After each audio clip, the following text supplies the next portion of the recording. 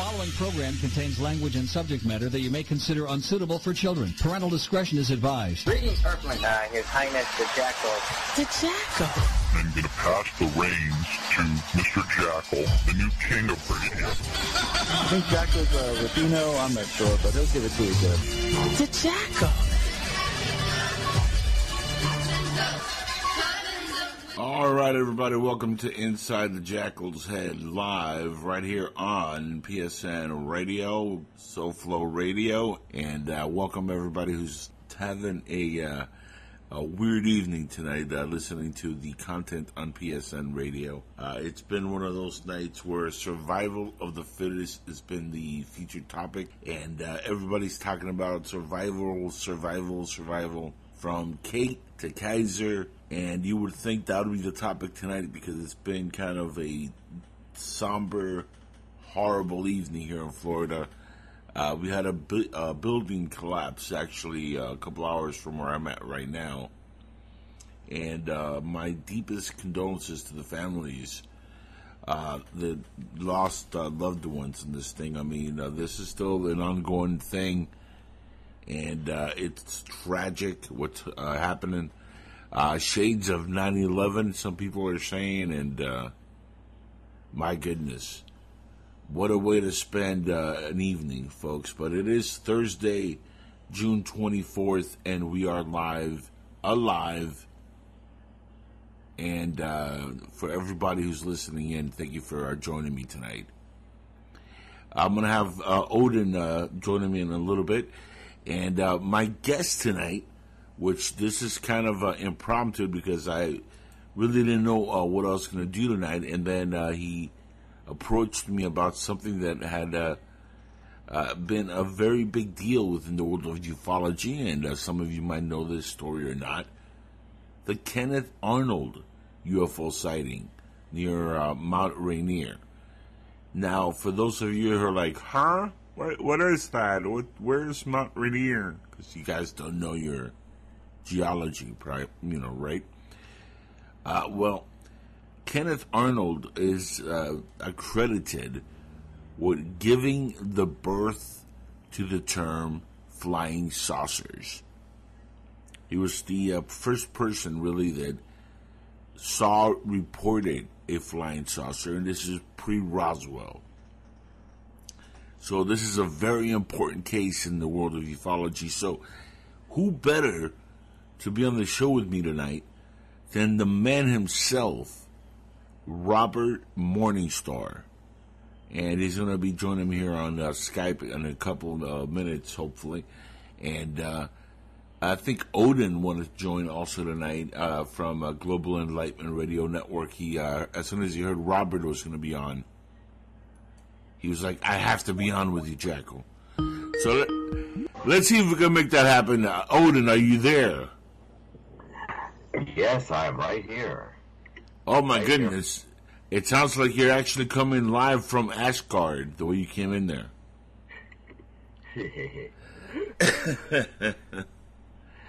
Now it sounds clear. A little bit, yeah. You had the fan going off on there. How you been, brother? How you doing? I'm tired. I'm ready to waken up, and man, I'm telling you, I've been busy. Oh, guess what? I just got an interview with tomorrow. Oh, tell us before we get our interview on for tonight. Dr. Robert Malone. Dr. Robert Malone. Oh, cool. Tell the audience who he is real quick.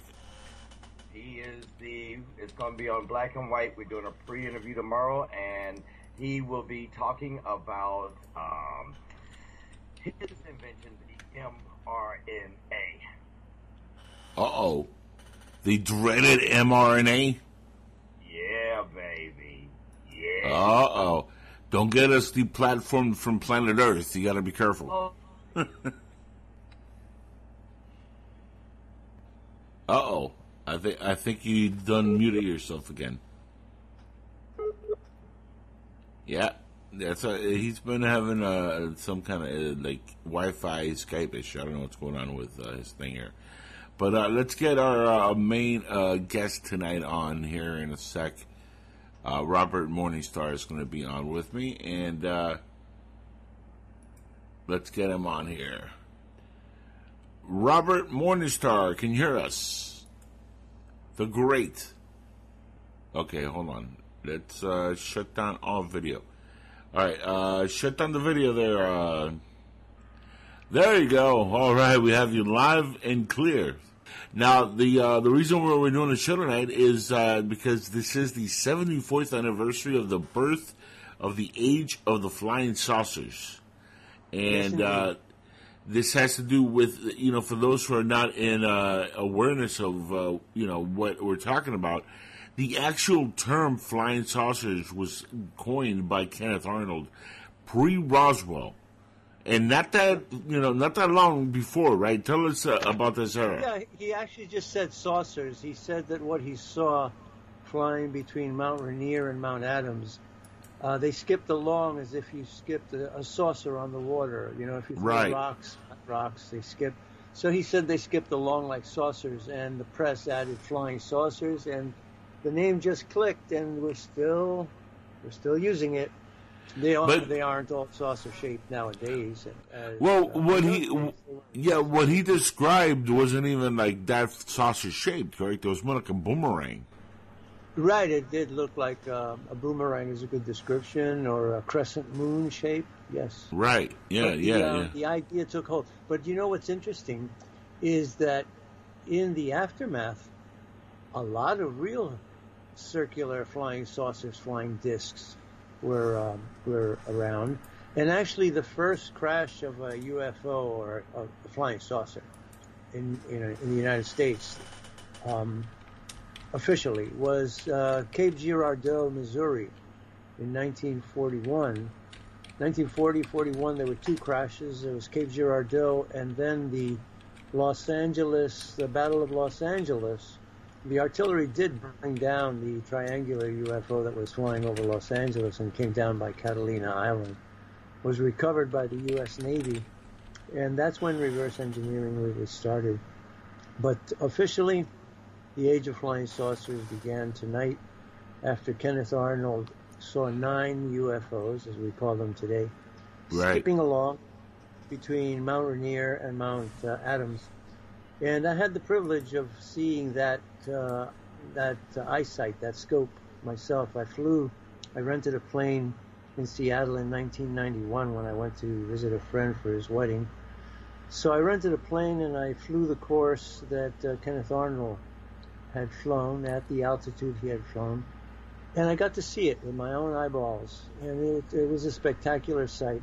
And as he had on that day, he had absolutely beautiful visibility, and the weather was clear. Now they make a lot of stories up. The one thing that people don't know is that Kenneth Arnold made 2 flights. His first flight was where he, just by chance, that was today, June 24th. Right. By chance, he encountered a squadron of 9 UFOs, 9 skipping flying saucers, and he timed their passage between Mount Rainier and Mount Adams, and he knew the distance. Doing a speed time distance computation, he calculated they were traveling at 1,500 miles an hour, which is fast for continuous flight even now. But he was so intrigued that 2 days later, he got a Civil Air Patrol airplane. He got a 16-millimeter camera from a newspaper. I think it was an Idaho newspaper called The Statesman. And he went up stalking them. And he actually got to see one. He got one flying saucer at a long distance, disappearing into a cloud bank. Oh, wow. Yeah. That's a very little known story. I didn't know that story. Yeah, and I thought I knew everything about Kenneth Arnold. Kenneth Arnold was an interesting guy. They always depict him as a local businessman, which he was. But he was also a pilot in World War II. He was also a member of the Civil Air Patrol. He was also connected with the government. And he had something to do later on. Let's see, July 29th, 30th, and August 1st is another big event, or watershed event in flying saucer history, which is involving the crash of a B-25 bomber, U.S. Army Air Force bomber, piloted by a Captain Davidson, crashed on August 1st into the mountains in Washington. And it was because he had gone out there to investigate the Maury Island incident, which had actually happened on June 21st. The UFO dropped some slag, molten metal, on a boat that killed a dog, hurt the boat owner's son, I think it broke his arm, and caused a lot of havoc. And there's a very interesting fellow involved in that incident named Fred Chrisman, who had been a member of OSS during World War II. A very long saga with a lot of interesting sidelights, including Chrisman being involved in OSS in Burma in World War II and coming upon a nest of aliens in Burma. We can talk about that later. But first of all, let's pay tribute to Kenneth Arnold. Yeah, no kidding. Patriotic American who came out and told the truth and got the whole thing started, exposing secret activities. And these UFOs, I mean, the Roswell crash was the big deal. Right. But Kenneth Arnold's report was the first thing that put people's attention on something that a lot of people have been seeing. And it also involves UFOs since the very beginning, monitoring our atomic energy programs. UFOs were appearing over Oak Ridge, where the atomic bomb was being built since 1945. So that's basically the background, and we can go with it any way we want. Well, let me ask you, Robert, where do you think we would be in ufology right now if the Kenneth Arnold sighting never happened? Well, I think that the Roswell thing would have happened, or somebody else, with... See, he had accreditation. Kenneth Arnold was a serious man. Other people had reported UFOs. Right. The government. And then, people had been seeing it. As I said, in 1940 or 41, at Cape Girardeau, a UFO crashed and an alien body was recovered. And the townspeople raced to the crash scene thinking it was an ordinary crash, and they arrived and they pulled out the pilot. And they said he looked kind of Oriental. But these were really God-fearing townfolk, heartland people. Right. And the first thing they did, among the first things they did, is they called a minister to come and administer the last rites to this dying pilot, regardless of his race. He was an alien. Right. He was human. And they called Reverend Hoffman to come and administer the last rites. He raced out there. He got there. All of this was happening before the army or the military got there. This was the townspeople, the townspeople, the sheriff, fire department. So Reverend Hoffman got there. A reporter got there, and another townsman with a box camera arrived, and 2 pictures were taken of 2 men. They look like Freemasons, and they're in white shirts, they're wearing fedora hats, and they're holding the body of the alien pilot. And 2 pictures were taken simultaneously. And these 2 pictures, I believe, are absolutely authentic, because I know how they were shot. One picture is a clear photo, full-frame photo, of the alien body being held by these 2 gentlemen. The second photo is the same as the first, except the silhouette of a man with a hat is in the lower foreground. So what happened is the photographer from the newspaper got there with a camera that had a flash, and the townsman had a box camera that didn't have a flash. But he was a smart cookie, as he used to say in those days. So what he did is he left the aperture open on his box camera, stood behind the reporter, crouched down behind him, got the same, basically the same frame. When the reporter shot his photograph and the flash went off, the townsman captured the picture, except that the reporter's silhouette was in the way and blacks out the bottom of the picture. So these 2 pictures for me are 2 authentic photographs. Who could have conceived because everybody was always saying, oh, that's a hoax, that's a fake. Today they would say it's Photoshopped. Right. This is unique. And I'm looking And I mean, how long? Question: how long have these pictures been known by the public? Because that's another thing. If it predates Photoshop, then you can't say it's a Photoshop creation. No. These are black and white, square photos. Right, but how long have we known of them? I learned about them 20 years ago. That's when people started to come out. When I was starting to write for UFO Digest, I was a secret UFO investigator for about 1963 to I would say about 30 years. I was a secret UFO investigator, and then in 2003 and 4, I came out in public writing and editing for UFO Digest, because I was outraged that so many children were being kidnapped, abducted by aliens, and manipulated. And there was a story written in British Columbia. There's a website called UFOBC.ca. Yeah, I've heard of that website. Yeah. It's a great website. And yeah, it is. Yeah. I read an article there by a little girl, actually. It's called The Story of Frances. And Frances was abducted by gray aliens, but she wasn't abducted alone. She was abducted with her parents.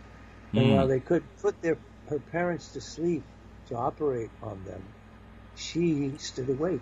She was protecting her parents, and she had a really interesting conversation with the female alien that was running the operation. And one of the strangest things in this, she was 7 or 8 years old. She wrote this story in her grammar school composition book, in print, hand printed, and drawings of what she saw. But she was a very assertive little girl, and she saw bodies on tables and aliens doing something, connecting their heads to each other with headbands and electrodes and wiring. And she said, "What are you doing to those people?" And the alien, whom she says was taller than the others and was female, said, "I'm switching their brains. And stop asking me questions or I'm going to do the same thing to you." And then the little girl said, why are you here? She said, "Why are you here?" And the alien said, "We're coming to take over your world, and I'm in charge of taking over North America."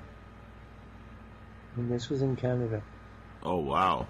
So that article just outraged me, that children could be so abused so regularly, and not only abused, disappeared. You know what? 500,000 children disappear in the United States every year. I often wonder. No, Robert. You know, it's funny. I often wonder. Given the climate of how society has changed, almost like in a whim of like a decade or so. Look what's going on now with the way this country, we never thought it would go communist, the way it's looking like it's going communist, right? I often wonder how many of our elected leaders are not part of the group of kids that are taken and indoctrinated and mind manipulated to become this in the future. And some of the people that are, in Congress now that are young have not gone through this process, and they don't even know it, and that's why they think the way they do. It's always, something that's been in the back of my mind. And funny enough, we're entering right now the next couple of days, possible disclosure on some of the things that they know about aliens and UFOs. But before we go any further, Robert, stay right there. I'm going to bring in Daryl from Global Enlightenment Radio Network, who's waiting. He wants to ask you a couple of things also, and he wanted to join in. As soon as he heard you were on, he was like, "I got to be on. Robert's my guy." Daryl's one of my favorite people. We've done a lot of work on radio together. I think he's on with us. Daryl, you should be on the air with Robert Morningstar and myself here on Inside the Jackal's Head. I know you wanted to ask Robert a question or two or join in. We're talking about the Kenneth Arnold UFO sighting that you coined the term flying saucers or flying saucer. And, the outcome of that, what the world would have been if that event never happened. The way society is being shaped. I just mentioned that I have always had this thing in the back of my mind that the way some of the people act today is directly responsible, possibly, for maybe abductions they don't know about and they've been programmed somehow. I mean, we know programming, Robert, happens on TV and radio and all these other mediums all the time, movies and whatnot, but, you know, some of the more extremists, you think it's possible, right? Yes, but Daryl has to unmute his microphone. That's why You'll figure it out. He's kind of a professional, I think. I hope, anyway. Yeah. Hey, yo, what y'all got to be laughing over here? I'm rolling. Robert, I have a major question for you. Now, the guy started out, he's a salesman. He reported he saw the ship flying. He wanted to know if it was a U.S. aircraft test flight. My question is, if that man had not looked up, as you used to say a long time ago, why does everybody look down? Why can't you look up? If that man did not look up and see that one thing, one time, right now we would be lost. But he didn't look up. He looked out. He was flying at about 6,500 feet on a perfectly clear day when not a lot of people flew. You know, aviation, you know, it was That's growing. true. Yeah. Yeah. But he was a businessman. He had his own single engine plane, and he was flying, I think, between Seattle and Chantalis, and he just happened to look up and see these glinting objects moving at incredible speed, and he had the presence of mind to, as a pilot, you know, you often have to calculate your airspeed and your ground speed, which are not necessarily the same thing. You know, if you're flying, you know, 120 miles an hour into 30 mile an hour wind, you're really actually doing a ground track of 90 miles an hour. So you learn how to calculate speed and distance. So he knew the distance between Mount Rainier and Mount Adams, and he had a stopwatch. He calculated how many seconds it took for them to cross between the two mountain peaks. And it was mind-boggling, about 1,500 miles an hour in 1947. And let me think about it. Yeah, 1947, when Kenneth Arnold had this sighting of seeing these nine ships moving at 1,500 miles an hour, we had not broken the speed barrier. The sound barrier. The sound barrier was broken on October 14th of 1947 by Chuck Yeager in the Bell X-1. So this was phenomenal. And he made the report because he was connected through the Civil Air Patrol to officialdom, let's just call it that. You know, the Civil Air Patrol is the auxiliary of the United States Air Force, in those days the U.S. Army Air Force. And so that's what made it significant. He was a very credible person, but other people had been seeing UFOs. As I said, UFOs were reported over Oak Ridge, Tennessee Valley Authority over there in Tennessee, the Manhattan Project. So the UFOs were monitoring the development of atomic energy and the atomic bomb throughout the 40s. I think, Robert, more people saw probably UFOs then than they do now. And one major reason, I'm going to kind of answer the question in a comical way, but they didn't have Pokemon or smartphones or any of the stuff we have now that keeps us looking down when we're even walking in sidewalk. I mean, I see people that bump into each other just because they're all looking for the same Pokemon. And I'm like, dude, look straight ahead. Well, listen to this. The people didn't even have a vocabulary. They didn't have a word for what they were seeing. This is also what made it difficult. So what Arnold did is he provided jargon. He provided a vocabulary for the language. all of these sightings, strange things that were being seen in the sky. As a matter of fact, let me just tell you this. In 1956, I was 8 years old, and my father, my family, and I were watching CBS News in the evening, you know, the Walter Cronkite report. And all of a sudden, they did a story about a DC-6 airliner flying over the South. I believe it's a famous case over Alabama, an airliner, American Airlines. And they were paced by UFOs. So the UFOs came alongside the airliner on two sides, right side and left side of the cockpit, and they flew along with it. So what CBS did is they did a cut and paste image of an airliner, a photograph of an airliner, and they pasted in two UFOs, and they started flashing, using a flashlight on the picture. They did photo facsimile. My father jumped out of the chair and he said, "Robert, I saw that. I saw that in 1947. I was in the Merchant Marines. I was crossing the Caribbean and I was on watch. I was in the crow's nest.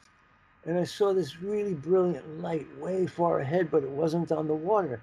And it was coming toward us. So I climbed down from the crow's nest, went to the pilot. That's the guy who's steering the ship. And I told him, listen, do you see that? He said, yeah, go tell the captain. And he said, the captain was asleep. This is in the middle of the night. And so he went down, woke up the captain. He told me, the captain was a Jamaican, man. And he talked with an accent. He said, Eman, what do you wake me up for? And he says, Captain, we have this light. You got to come and see it. And Captain Groggy woke up, and he was a bit pissed off that they had interrupted his sleep for a light. So he gets up to the bridge, and he looks out, and he goes, "What? Hey, man, what, man? Hey, man, what is that? What is that, man?" And they say that this light came across and passed the ship about 100 feet or 200 feet off and 60 feet above the water. My father said, we'd been sailing on a smooth sea. It was almost like glass. There were no waves. But when that thing went by, we were rocked by waves that came from the side and made the ship roll. And he said to me, "Look, Robert." He put out his arms and he said, look at my arm. And the hairs on his arms were standing up on end. And he was excited. He said, look what it's doing to me. That's what happened to me when that thing passed me in 1947. And he said, I didn't even have a word to describe what I was seeing. And that, when he pointed to the TV, he said, that is what I saw. So that's what we're talking about. It was something that was so out of the ordinary in human experience that there were no words for it till Kenneth Arnold coined flying saucers. Which, again, it's without that, I don't think the popularity also would have taken off as far as the public, being aware of terms, language helps. Also, I mean, the surge of the people seeing these things skyrocketed. Even after that, I mean, the 50s, the 60s. There was a lot that not only people were seeing in the skies, but we were talking about movies, TVs. I've been watching the first season again of the show Invaders. Remember that show? Yes. And great series, and now in Technicolor, which is how I love when they had said in the beginning. But I mean, the actual popularity, I think, skyrocketed because of that term, also within the mainstream. And now we have a public that went from they were afraid, with the War of the Worlds broadcast, to a public that now I think is fully embracing the idea of flying saucers and UFOs. And, we all kind of want to see them actually in our reality, just walking around at this point. Yes, well, we are at the end of a 50-year program to... Embargo. Well, there was the embargo, but... In 1966, I was watching Frank Edwards, who wrote Flying Saucer Serious Business on TV, and he said that he had been informed by the CIA, by a contact in the CIA, that the CIA had a 7-stage program of 7 stages of 7 years, where humanity and American public was going to be acclimatized to the idea that we were being visited. And every 7 years, there would be a change. Now, he's talking in 1966, and he said, now, for the last 10 years, everything you've seen about flying saucers has been monsters from outer space. But in the next 7 years, you're going to start to see a different kind of movie, which depicts them in a different light. And 7 years from then, you're going to see a totally new kind of film like you've never seen before, that is going to portray them more accurately and actually start to educate the American public on the real nature of flying saucers and the beings that pilot them. Okay, well, that would be like Star Wars. E.T. He Oh, was talking okay. about Star Wars. This Oh, is okay. 66. So 7 years from Oh, that's 66 cool. got you to 74. And what did we have in the interim? We had Robinson Crusoe on Mars. Close Remember that Encounters. movie? Robinson Crusoe on Mars, which tells a story of aliens that have a slave human race that is Right. mining the planet Mars. And basically, that was the first introduction into the public psyche of the story of the Anunnaki. The Anunnaki developed human beings as slaves to mine gold. So little by little, they lifted the veil. And then 1977, we got Star Wars and Close Encounters of the Third Kind. Right. And those two in combination really opened up the floodgates. Yeah, I could see definitely Star Wars being a big influence and being a big part of opening up that floodgate, especially when you give now we're all obsessed with going to Mars, right? And we're saying, well, eventually we're gonna have to terraform Mars.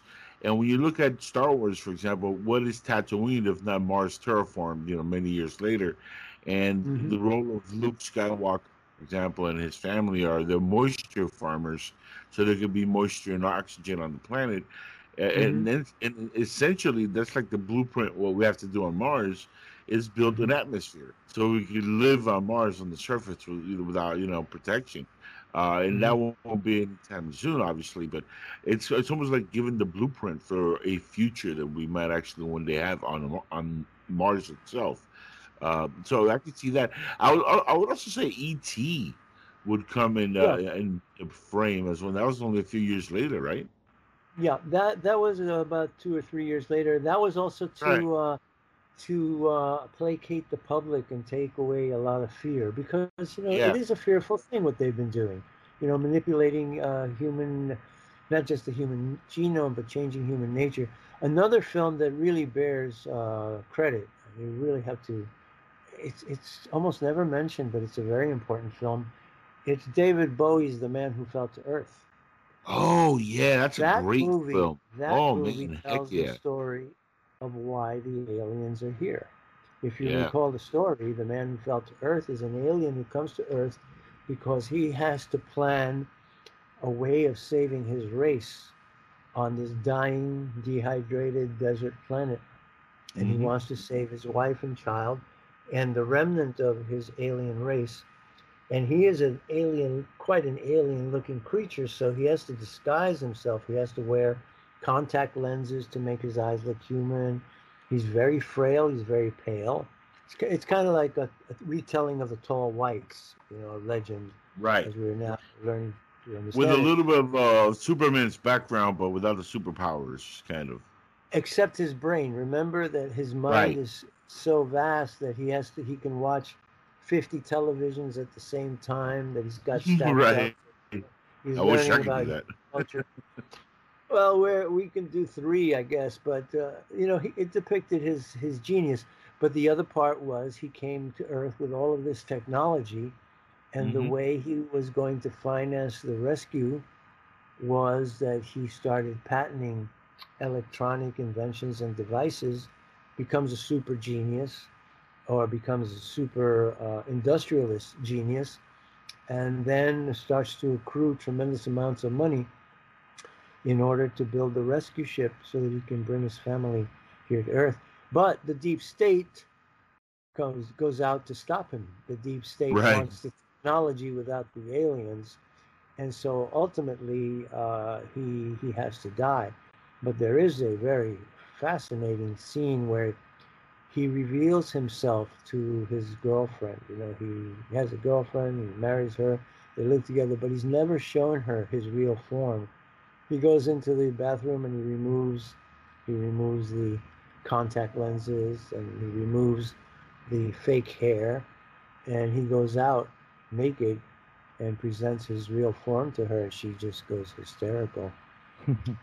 The beautiful girl who was in American Graffiti, I forgot her name. Oh wow, yeah. She didn't do many films. That did like what, No. only a handful. Yeah. Yeah. Well, you know, the shock that she depicts Yeah. the shock, and this is what they were trying to dampen down the shock to human beings, the shock to the mind and psyche, at the idea that these beings exist, but also their appearance. They're not beautiful in the way that we think. Although we hear a lot of stories, you know, about the Space Brothers and all that, the alien has an incredible power of mind to take over your perceptions. They can superimpose a hallucination. That's why people talk of them as shapeshifters. You know, they'll catch them in one form, and then when the alien confronts you, they know you're going to be terrified, so they can transmogrify your perception of them by taking over aspects of your optic lobe. I had such an experience. That wouldn't be all aliens, though. I mean, Robert, that would be no, not all of them. Not all. Yeah, of them. you know, it's funny because I was getting into a discussion about this with somebody. Not to cut you off and segue, but you know, there's going to be a factor of aliens which we're going to become aware of that might even look just like us. And how scary would that be, you think? No, I know of them. They, you know, people want to call them the Pleiadians. Right. Or the Venusians. You know, I like to say to people, whatever happened to the Venusians in the 1950s when they talked about these beings visiting Earth? It was given, you know, according to Einstein's lie, that impossible for anybody from another star to come here. It's impossible to cross and traverse space-time, you know, in rockets. So that was part of the debunking strategy in the cover story. But we know that now they're interdimensional and transdimensional, and that there is time travel. But well, I mean, even days, that they always said, you know, these are either the Martians or the Venusians, and the aliens themselves would try to make human beings believe that they came from either Mars or Venus. But all of a sudden, in the late 1960s and 70s, the Venusians disappeared. No more talk about Venusians. You can talk about Martians till they turn blue, but you can't talk about the Venusians. That's very true. I have a suspicion that Venus is an important element in all of this. Yeah, I've been saying that also, for a long time. But you know, it's funny because when we think about technology, you know, we think about Earth-based technology, but we're talking about space aliens, folks. That's one thing that I've never agreed with science, because they always say, well, there's no way to get from there to here. It's too far of a distance. Yeah, if you think about it with our technology, but we're talking about aliens who might be 1 billion years more advanced, where that trip to them might be a day, to us might be 1 million years. You know, we don't know the technology that somebody in another galaxy might have, or another star system might, you know, not that far from us. I mean, it's alien for that reason. So that's one backward way of thinking that science has always had on this planet, which is, it boggles my mind, because these are the smartest people on the earth, and you're supposed to think outside the box when you're that smart, and a lot of them don't, which is real sad. But a lot of them are huge liars. That's true too. Yeah, science has become corrupt. I think Daryl has a who was that famous person that said that they were from Venus that used to be at the Pentagon? Valiant Thor wasn't the Valiant Thor? Yes, they said that the Venusians contacted the U.S. government and told them not to make any deals with the Greys, that they couldn't be trusted, that they betray everyone, and in fact they do. Aliens don't have a sense of loyalty, fair play, honesty, trust. They are out for themselves, and we should not embrace them.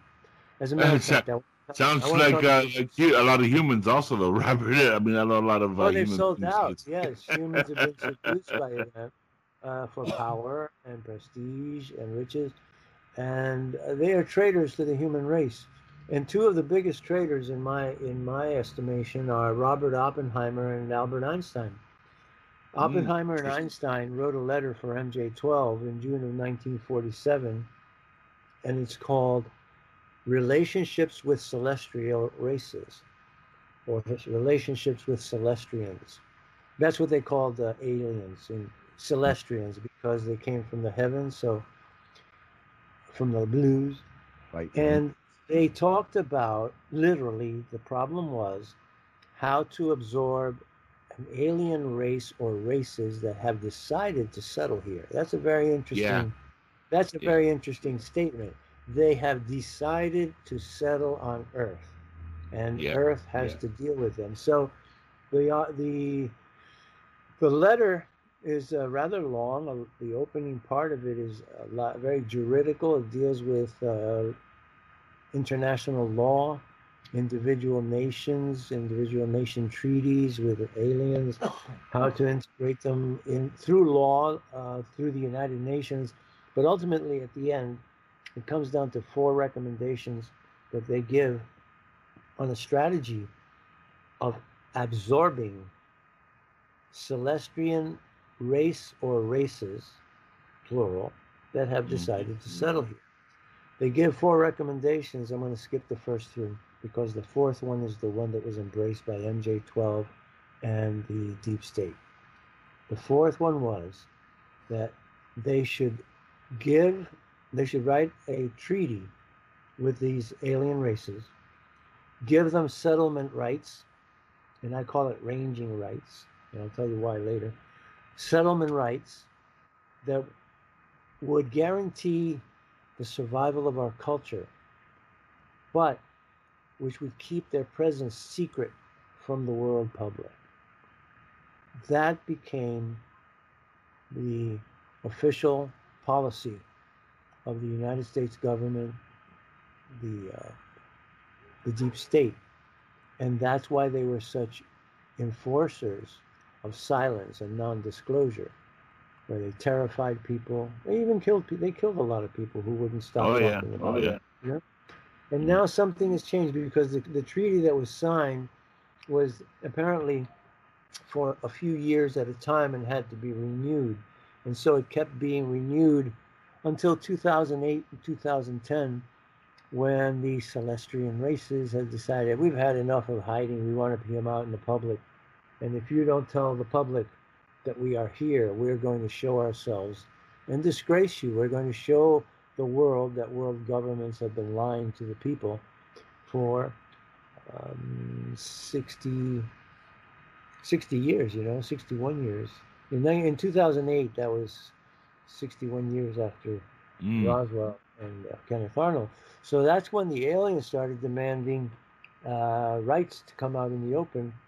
And an initiative was formed in the United Nations to try to get the disclosure to come out through the United Nations General Assembly.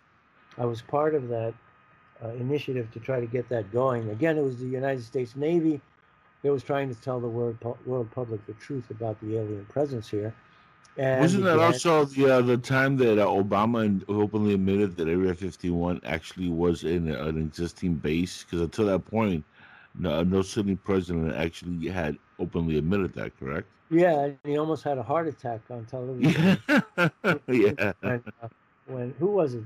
Jimmy Kimmel, was it, or the guy with the big jaw? No, he said no. He was. I think it might have been on Kimmel the way he repeated it, but originally it was at a press briefing when they asked him about aliens and whatnot, and that he openly said in a press briefing, that Area 51 is a real base, that is U.S. military base that we do a lot of experimental stuff out there, and that was the first time it was publicly spoken about. And then you had the Jimmy Kimmel. I think that was the second time. I think Clinton did it too. Clinton did it a little more subtly. He didn't really go deeply into it. But I remember Clinton saying that you have to understand that there is something called the permanent government. And he was referring to the bureaucrats. He said Presidents get elected and they serve and then they move on.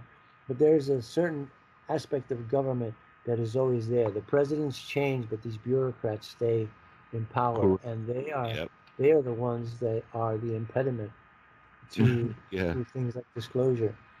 But I remember that Obama, he shrunk in the seat, and people who study body language and could tell, that he really got nervous, his voice got stressed, and they said his heart, his pulse, visible through his neck, really cranked up.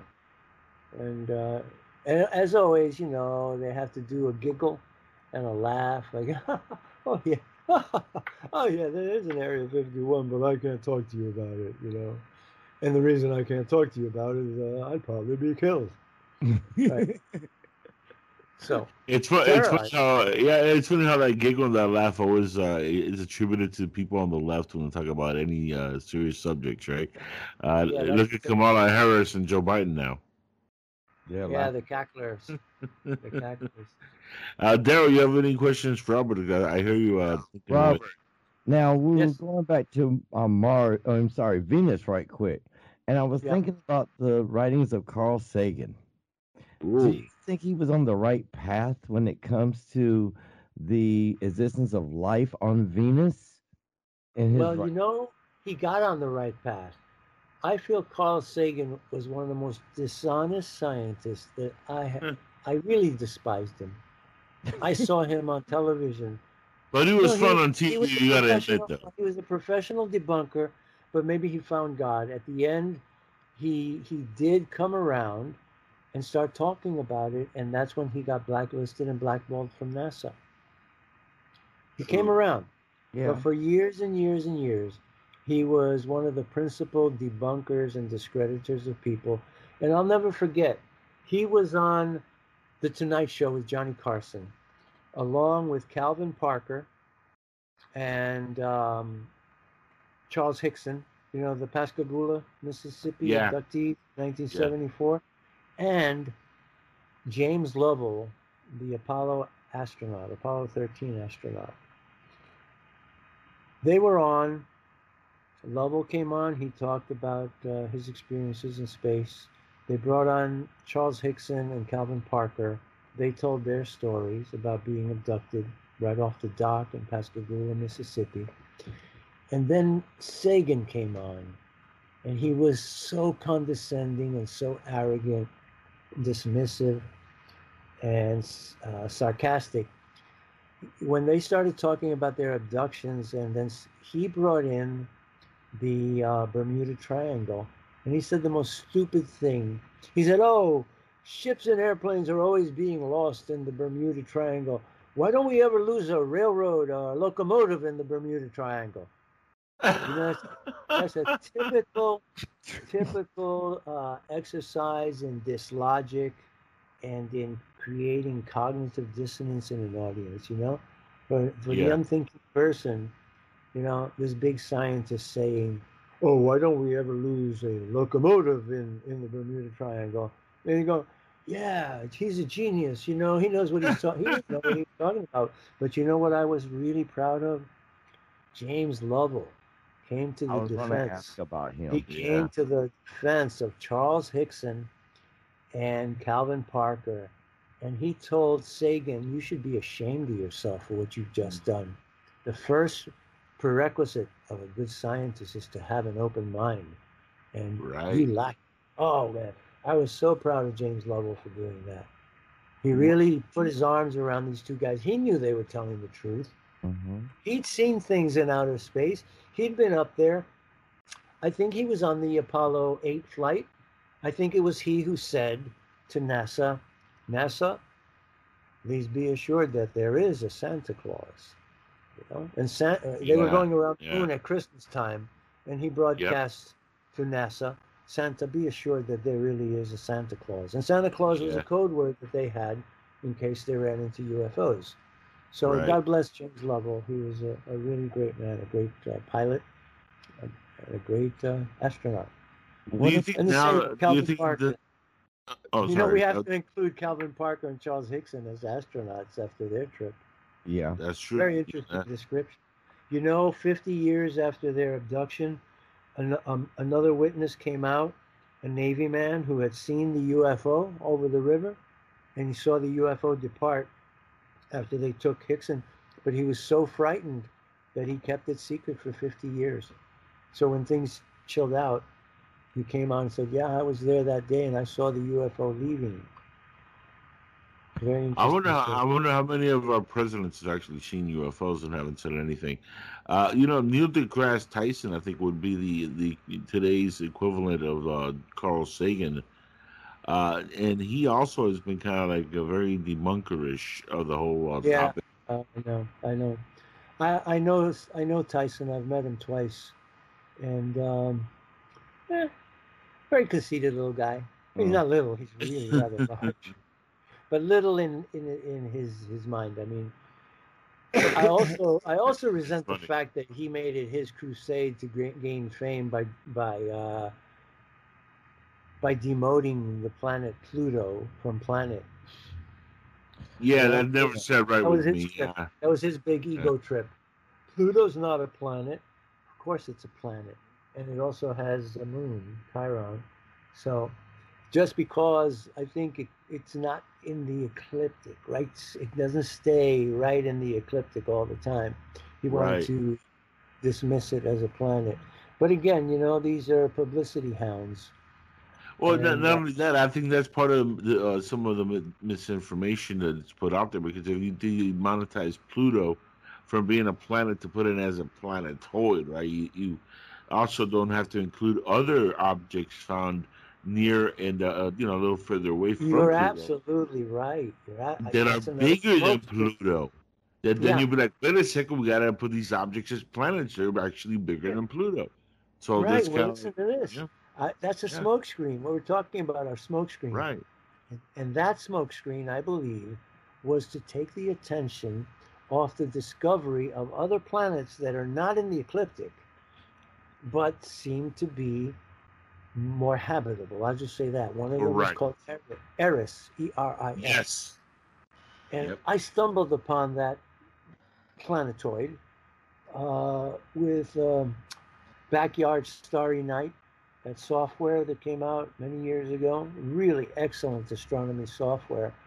And I got good at exploring, and all of a sudden I came upon this thing, Eris, and they had a picture of it. I thought, my goodness, how could that be there? It's out there somewhere between the asteroid belt and Saturn. The other thing that people don't know is that at one time Saturn was a sun. Saturn was illuminating, and so the 11 moons of Saturn were a planetary system for a while. The other intriguing thing about Saturn is that in 1948, when the UFOs really started to crisscross the skies of the Earth, they found out that there were scout ships and motherships, and some of the motherships had parked themselves in equatorial orbits. So the U.S. government secretly enlisted the major astronomical observatories and major astronomers like Donald Menzel at Harvard to start to monitor with their telescopes to see where these motherships were coming and going to and from. And so in the report that they made to the government between 1949 and 1952, they said that they had been tracking these motherships, the UFO carriers, going towards Saturn, but specifically going to the moon Titan. And then when we landed Huygens on Titan, we discover that topographically it is the most Earth-like moon in the solar system. It's got continents, it's got oceans of methane rain. It's super cold, and but this is where they observed the carriers, the motherships as they call them, coming and going from. So a lot of intriguing things, and all of these things are in secret documents that have emerged, and I have to thank Dr. Robert Wood and Ryan Wood for their website, The Majestic Documents, which has everything. I mean, it has the Interplanetary Phenomenon Unit report of the U.S. Army on the Roswell recovery, which mentions President Kennedy when he was congressman. See, President Kennedy was put on a watch list in 1947, just a few days after Roswell crash. President Kennedy was briefed by somebody in the Congress, a congressman, who was close to the Secretary of the Air Force. Now, who was the Secretary of the Air Force in 1947? His name was Stuart Symington. And I met the governor of Arizona, Fife Symington, who was governor when the Phoenix Lights happened. I met him in Washington at the UFO press conference given by Leslie Kean. Officers, government officials, and pilots speak about UFOs. And I said to him, Governor Symington, are you the son of Stuart Symington? He said, no, he's my uncle. And it turns out that Governor Fife Symington of Arizona was also an Air Force veteran. He'd served in the United States Air Force. And of course, he had to debunk the claim of the reality of the Phoenix Lights. He made a big joke of it by bringing out one of his staff members dressed as an alien, put on a clown show to make everybody laugh. Well, I told him, I know what you were going through. And though I was really pissed off at you when you did it, I understand it. You had to placate and calm down the public because of hysteria. And laughter is a very potent weapon against hysteria, against fear. When I have found that when people encounter a critical situation, they psychologically or physically, two things will happen. Either they will freeze and become paralyzed, catatonic in fear, or they'll laugh. And laughter keeps you moving. The laughter, the paroxysms of laughter keep your muscles operating and you're able to do something, laugh and run. But when you are paralyzed with fear, all you can do is stand there frozen and in inaction. So I told him that I understood. And then I said, so you saw the Phoenix UFO? He said, Robert, you're from New York. You know how wide a Sunday New York Times is, right? And it's big, the New York Times is a very long paper, wide. And he said, imagine opening up the New York Times and stretching it over your head fully. The UFO over Phoenix was wider than the New York Times held over your head, full length in your two arms. The wingtips would have come out. Because actually, I believe that's how he measured it. He put up his arms like that, like he was holding the New York Times, and he saw that the wings, the wingtips of the UFO, it overlaps it, was wider, extended beyond it. So, government officials are in tough positions because of the official policy, and death threats are very powerful. So a lot of these, right now, in the middle of this corona pandemic, many government leaders, world government leaders, are facing coercion, threats, and menacing. As a matter of fact, the premier of Ontario in Canada said as much. They said, why don't you stand up against these scientists, your medical advisors? We know that COVID-19, 99.7% of the people survive, and we have a lot of therapies like ivermectin and hydroxychloroquine that are working. Why don't you stand up against them? He said, you expect me to stand up when I've spoken to every governor and the mayors across Canada and none of them will stand up? Do you expect me to stand up and contest my medical advisors?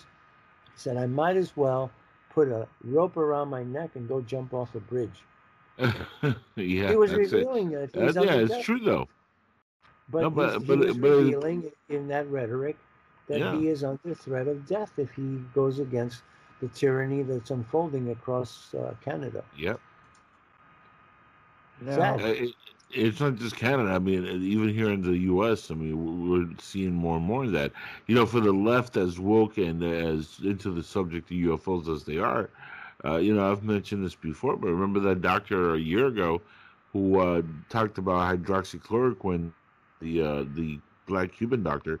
And what happened as soon as she mentioned it, they started attacking her, saying, "Well, she sees flying saucers and she's crazy, and she's into voodoo and magic."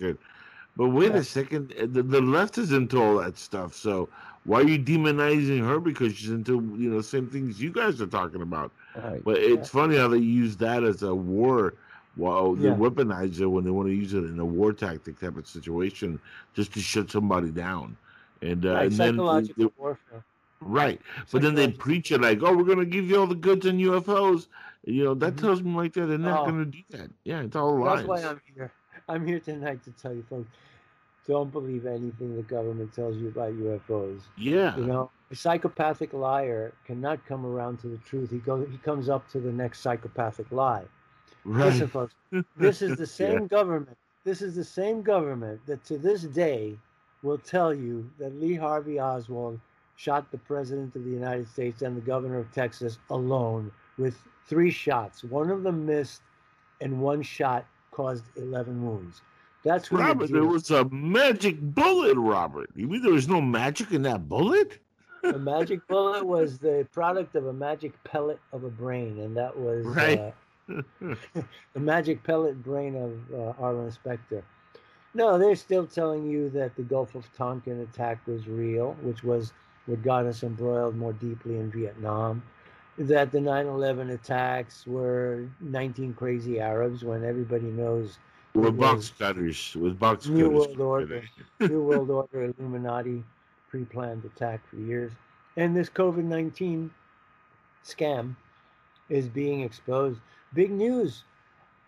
The highest ranking intelligence officer ever to defect from Red China has surrendered himself, not to the CIA because they can't be trusted, not to the FBI because they can't be trusted, but to the Defense Intelligence Agency.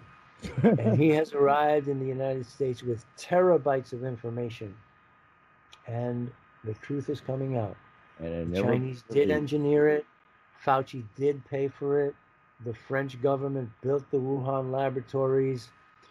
Fauci gave $7.4 million to Peter Daszak and Echo Health, and money laundering it to give it to the Chinese. The Chinese doctor, Dr. Shi Jinwen, who was in charge of the Wuhan laboratories, on video was saying that they had collected 15,000 specimens of corona-infected bats from China and Africa. Videotapes of the bats flying around inside the Wuhan laboratory and landing on the virologists' heads and hats have been released. And Fauci is a criminal.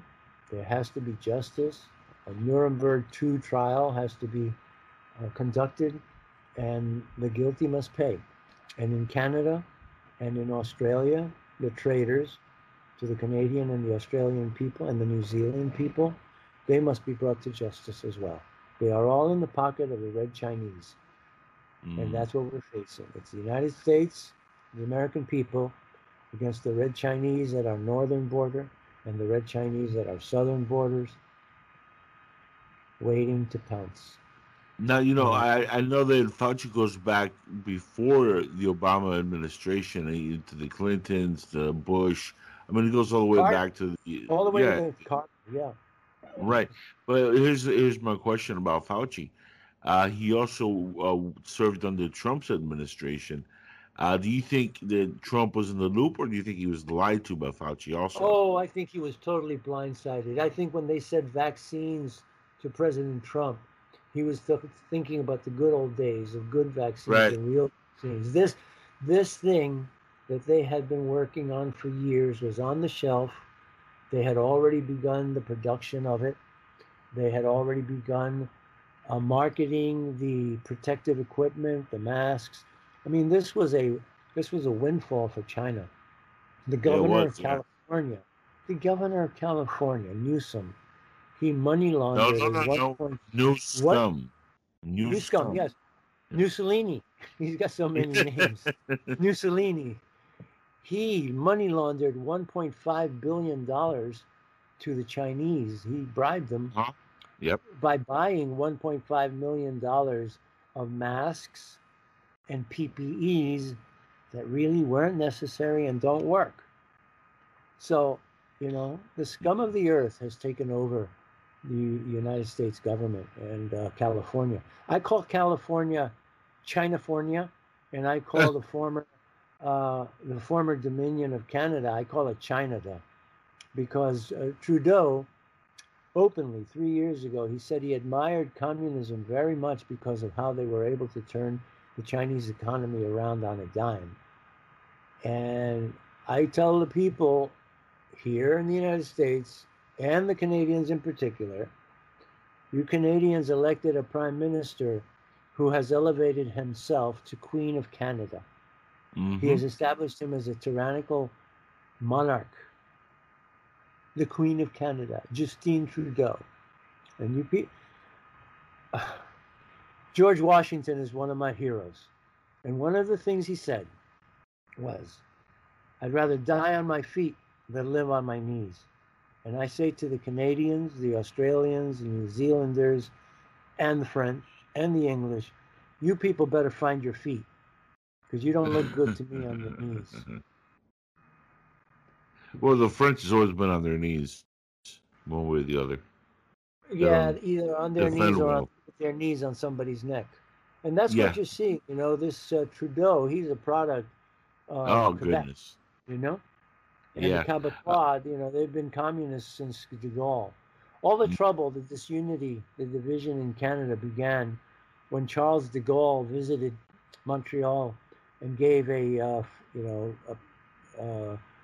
free Quebec speech, that Quebec should independently withdraw from Canada. That started it all. And what people don't realize is that Charles de Gaulle was an arch communist. He actually had a red star tattooed on his palm that very few people know about.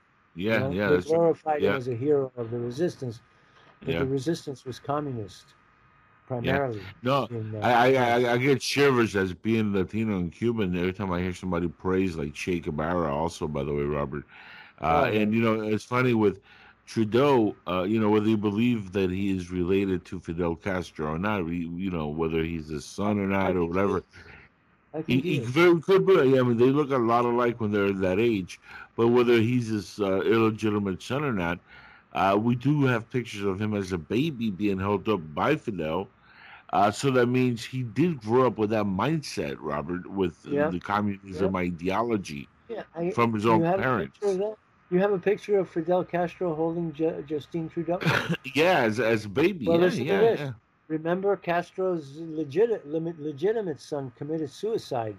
Right, yeah. About 4 years ago. Yeah. And it was said that he left a note. And in the note, he said he couldn't take it anymore because his father was always disparaging him and telling him, your half-brother has become the Prime Minister of Canada, and look at you, you've done nothing. And that whole letter, that suicide note, was quashed. But I heard it, I read it, and I remember it. But the cover-up is huge. It's huge. So against a sea of troubles. For people out there that think, why is all this happening in certain parts of the world? Well, I mean, this has been seeded for the last 60, 70 years. This is nothing new, and even like people like Justin Trudeau and other communists that have taken over now. These are the seeds of the people that were first putting this together, that are now taking control. And imagine what's even yet to come from what the breeding is of what's happening with the youth and the indoctrination. It's scary the next 30, 40 years if it continues this path. Yeah. A friend of mine is very insightful. We've all been hearing about this purported false flag alien invasion. My friend said to me, what if this scamdemic and the vaccine is the actual alien invasion? An alien invasion that's designed not only to alter our minds, but to change our nature. This whole movement of transhumanism is very sinister to me. It's actually ridiculous.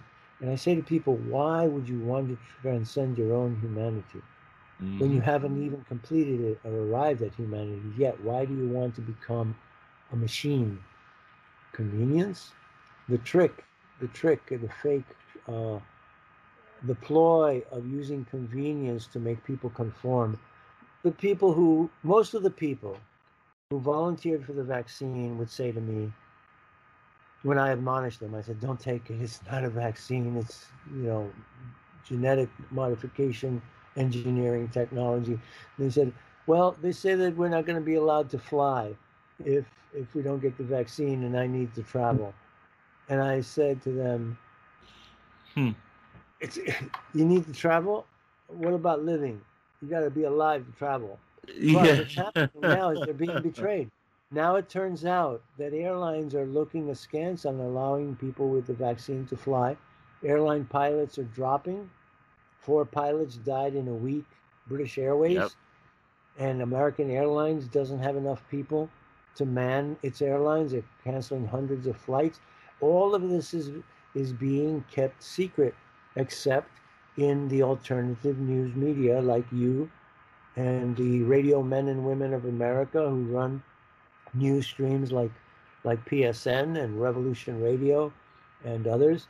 We are getting the truth out. We are the electronic Paul Revere's of our time, because the mass media has been bought out. Sports has been bought out by the Chinese. I think one of the most outrageous things is transgender sports. And I am boycotting Oh, my goodness. Olympics. Yeah. I am boycotting the Olympics, just as I have boycotted baseball, basketball, and football.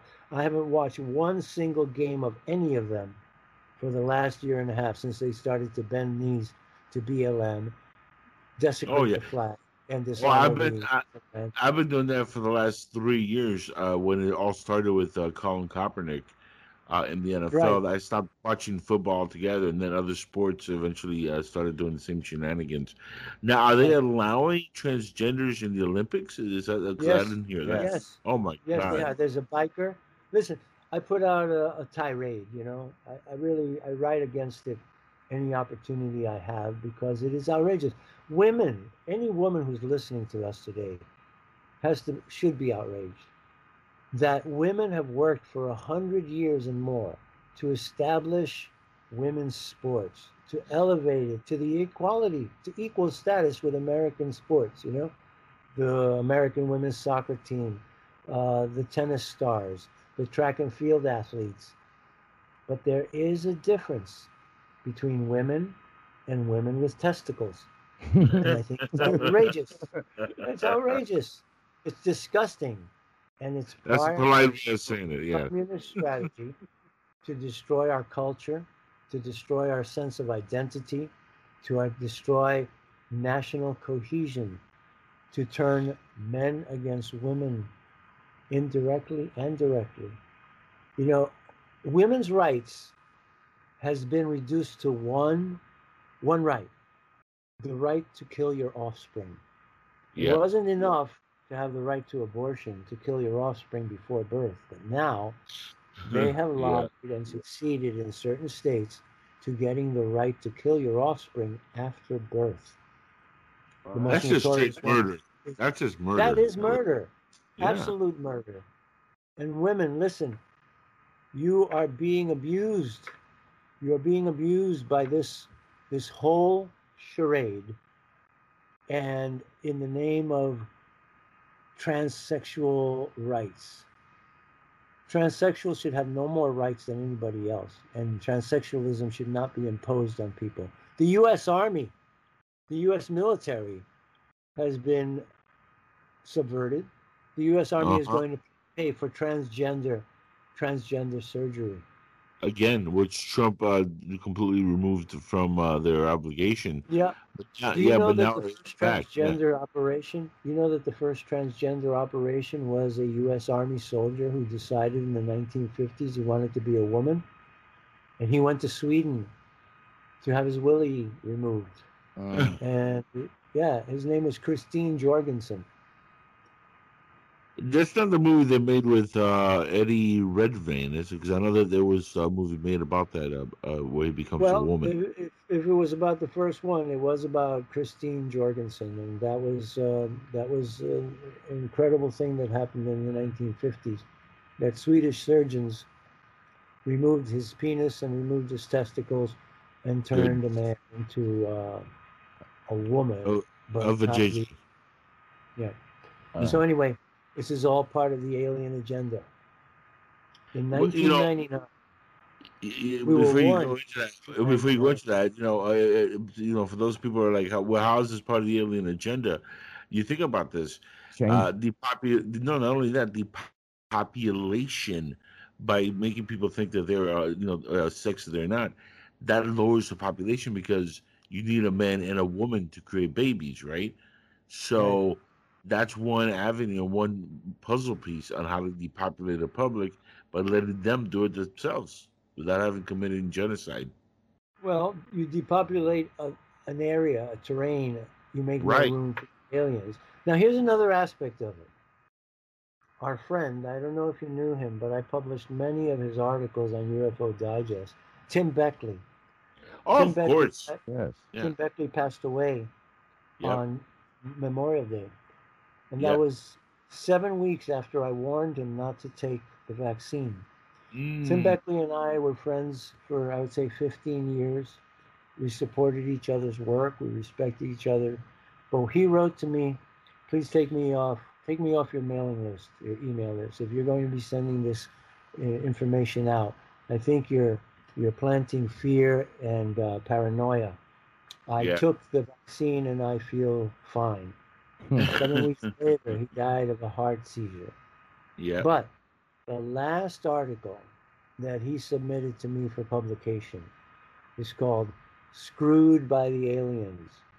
The extraterrestrials are here and they want to breed with you. You can find that on UFO Spotlight. That's my website. UFO Digest is archived.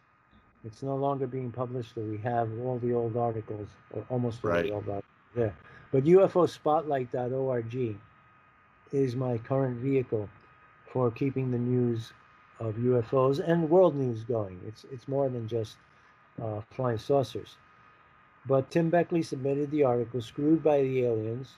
Mm-hmm. The extraterrestrials are here and they want to breed with you. And I believe that this vaccine is intended to change our nature for two reasons. One, not to make you immune to COVID, which is innocuous. 99.7% of the people who get it survive it. But to make you immune to something toxic in the aliens, and perhaps to change your nature to make you more compatible sexually for crossbreeding with the aliens. Those are two distinct possibilities. It has been formally announced. Thomas Jefferson University in Philadelphia has proven that RNA can work backwards and rewrite DNA. They always thought that DNA rewrites DNA, DNA can rewrite RNA.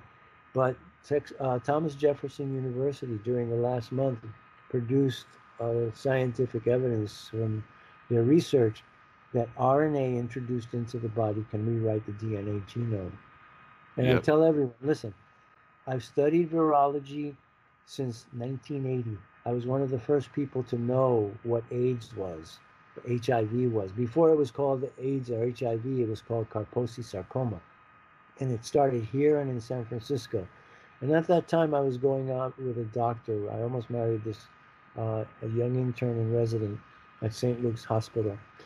And through her, I was privy to the first information. First, this really weird disease was striking homosexuals. It was called Kaposi sarcoma. They didn't know what it was, where it came from. There were lesions, horrible lesions were forming on people's skins. Then over the next 2 years, they were discovering that they started to call it autoimmune deficiency. And then they found that it was HIV, that the virus that was causing it. I've studied that since 1980. And I can tell you, the mechanism that's being utilized in the mRNA vaccine is exactly the same invasive mechanism utilized by HIV in invading the human body. HIV comes in and introduces an RNA strand into the bloodstream. It attacks the white blood cells, the T cells, and the helper cells, and it disarms the immune system, and it replicates itself by using the retrovirus of an RNA. But how much And is that? RNA reproduces itself, then produces the DNA of the provirus. Right. The mRNA vaccine is doing exactly the same thing to produce the spike glycoprotein. And the spike glycoprotein is the toxic element. It is the toxic element in the COVID-19. COVID-19 is innocuous. It is being used as a vehicle to introduce the spike glycoprotein into you. And that's what's happening. That's what's happening. Yeah, but how much of that is to make people sick now, or for those that are younger to get themselves ready for when they have kids, and this is going to be something their kids are going to be affected with more than even us right now. They're not going to have kids. No. It's a sterilization process, and it's also a death. Remember, I was on your show. Or a mutation process also, Robert. I had to invent a word. I had to invent a word for what was being done. The Obamacare bill, and I saw the figures. I said the only way that the Obamacare bill can work is to triple tax the young people. Yeah. And to cull off the senior population. Because the senior population is the overhead, the greatest expenditure. Right. The medical treatment of senior citizens and the infirm. So the only way to do it would be to triple tax the young and cull off those populations. And so I said they can't do it like euthanasia. The Nazis were just doing it. Report to the hospital and we're going to give you a shot and you can say goodbye to your whole family. They were open about it. They called it euthanasia. But here they were a little more delicate and they had to do it over a long-term period. So I said, there are two things. We don't have like the flying saucer, they didn't have the vocabulary. We didn't have it either until I invented this vocabulary. One is called slow genocide, and the second one is called population pruning. Population pruning targets a certain segment of the population for elimination.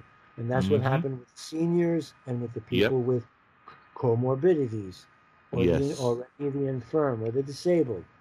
So it's slow genocide, but also slow euthanasia, as they think of it. And at the same time, by making it a slow genocide, slow euthanasia, they are filling the coffers of the big pharma by the profit that is made in fake therapies. They're already killing the person slowly, but they are going to provide fake hope. Where the real hope, ivermectin, MSN, hydroxychloroquine, even chlorine hydroxide, chlorine dioxide. Remember when President Trump said maybe you can inject some of the... Listen, it's really true. He's right, though. Chlorine dioxide is an effective, efficacious therapy for COVID-19. And he was ridiculed by the media. It breaks up the blood clots instantaneously. And Dr. Kalker in Switzerland, a German doctor, he was scrubbed off the internet, but you can still find his BitChute on how it works and his electron micrographs showing how instantly injecting chlorine dioxide into the bloodstream breaks up the blood clots that are killing so many people. We have a few minutes left. Maybe we should go back to 1947. I think you just got me deplatformed from YouTube, by the way. With that. Oh, I think. Well, don't play it. Don't put it on there. Don't put it on. That's just YouTube hates the truth. That's the problem. All right. Listen, you have my permission to edit it. You should, if that's going to happen. The people who tuned in tonight are lucky enough to have heard it. Yeah. So, but you can also go on. Why aren't you on BitChute? BitChute doesn't knock you. This is on BitChute and Rumble and all the other actual open platforms that don't censor.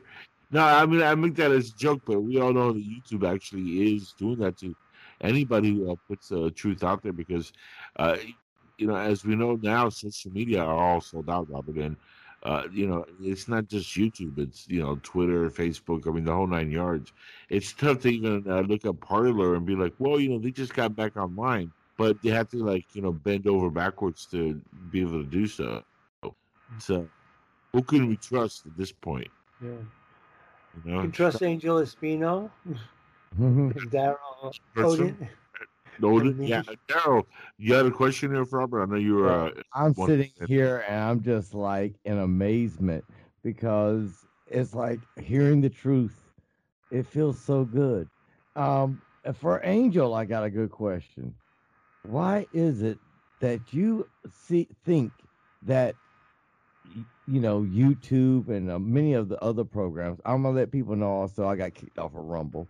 Wow, did you really? How did you manage that? I had Dr. Malone and Dr. Paul Contrell on the show, and they were talking about COVID-19, and it got stripped. What? I have stuff on Rumble, and there's never been, and I mean, there was controversial stuff, and There has been several people kicked off of Rumble. I just took it to the next level of bringing the guy that created the MNRA on that show, and it was easy. I just wanted to see. I just wanted to test, everything to see what platforms I could actually broadcast on, and get kicked off. It was not a big loss. It was only 2 shows. But anyway, what was your question again? Why are they kicking us off, man? Why is this censorship being so directed? I mean, the next thing they're going to do is start killing our streams, man. Well, I mean, that's the next process. But I mean, I think Robert even will agree with this. I mean, this is the way you keep information and a narrative flowing the way you wanted to. You silence the opposition, and this is communism, socialism, whatever ism you want to throw at it. But this is unfortunately part of the plan to make you believe what they want you to believe. And if you have anything that goes against the grain, this is what they do. And when you say, well, who are they? Well, look at the people in power, and it's very simple answers. When you look at things like fact-checking and all that stuff you see on Twitter and all these other outlets, actually do a little homework on who does the fact-checking for these companies. You'll notice a pattern. Usually they either worked at, or at one point were associated with CNN, CNBC, MSNBC, CBS, ABC, all these leftist news outlets. These are the people that are fact checkers. So, I mean, if you want to control the narrative and you're saying the mass media is already in part of the plan, their fact checkers are going to be people that are part of the system that has the narrative going. So, I mean, why are they doing it to us? Because they want their narrative. They don't want the truth. They want whatever sells for them. And it's all about making money and having power. I mean, look at the stuff we're talking about. Medicines that are cheap over the counter, like hydroxychloroquine, can fight COVID. Yeah. I know that. I have lupus. But they don't allow you to tell you those kind of things. Why? Because Big Pharma has money invested in Johnson & Johnson, Moderna, and all these big corporations, and that's what they want. They want you to look at the kill shot. They want to make billions of dollars, depopulate the public, kill off the old population, out with the old, in with the new, and we'll see what happens next. Whether it's like Robert said, that they just start dropping like flies, or they start mutating the next generation, and we have a generation even worse than we have now, indoctrinated into these lies. Robert, I mean, what do you think of all that? Yeah, I think that this is the essence of transhumanism, is to make us more alien. We were warned in 1999. The leader of the Falun Gong meditation group in China. He had to flee in 1999, and he was interviewed by Time magazine, and I recommend people find his interview. Li Hongzhi, Lihongjr, Li Hongzhi, 1999 Time magazine interview. They interview him about the politics of it, and then at length, and then as if they wanted to discredit him, they asked him why there's so much chaos on the earth right now. And he very frankly said, there's an alien presence here on the earth. It's been here for over 100 years, and it's been trying to change human nature. And it's using high-tech electronic devices that are changing humans' minds. They are occupying They are invading people's minds and emotions through these electronic devices. And people, it sounded crazy in 1999, but I'm telling you, everything he said was true, and you pointed out to it. You saw two people crash into each other chasing Pokemon. Yeah, I saw yeah. 60 Chinese, mostly Chinese people, crawling over rocks in Central Park, and their movements didn't look human to me. They looked like a bunch of insects running over these rocks with iPhones in their hands. And I was walking with a lawyer friend of mine, and I said, listen, I'm going to stop this guy. I want to ask him something. So I stopped this one Chinese guy. I said, hey, I want to talk to you. And he looked up, and his eyes were glazed as if he was drugged. And it took him a few seconds to take his mind back from the iPhone to present time, consciousness, and awareness of me as another human being. And I said, hey, listen, are you chasing Pokemon? He said, yes. And I said, can I see what you're chasing? And he showed me a picture of a little yellow bunny. And I said, that's it? And I said, listen, when you capture the Pokemon, does he disappear from all the other people's screens? He said, no, they all have a Pokemon to hunt. And I said, okay, thank you very much. And I walked down and I said to myself and to my friend, my lawyer friend, I said, there's got to be some ulterior motive for this thing. There's got to be a commercial aspect to it. I don't know how, but we walked down for a few blocks. Then we walked out of Central Park down 72nd Street. I passed an ice cream shop, and I looked, and there was a wanted poster on the ice cream shop window, and it was offering a free ice cream cone reward for the little yellow bunny Pokemon that these guys were chasing. And then I said to my friend, so look, there's one aspect of it, commercial aspect, but here's the other one. This is a field test for a surveillance device, a snitch program. Right there they have the Pokemon, but at any moment they could substitute your picture or my picture for that Pokemon and have 100,000 people running around with their iPhones looking for us to collect the reward. You see, Big Brother. The other part is changing our nature. Let me go back to 1947 and the Interplanetary Phenomenon Unit report. The Roswell crash occurred. They recovered an alien spacecraft. They recovered alien bodies. They had MPs guarding it. They had medical professional doctors autopsying the bodies. 3 doctors died from contamination, exposure to the aliens, something, a virus. 3 MPs lost their minds, had nervous breakdowns. 1 MP committed suicide. That's 1947. Think about that. That sounds like a phenomenon. Yeah.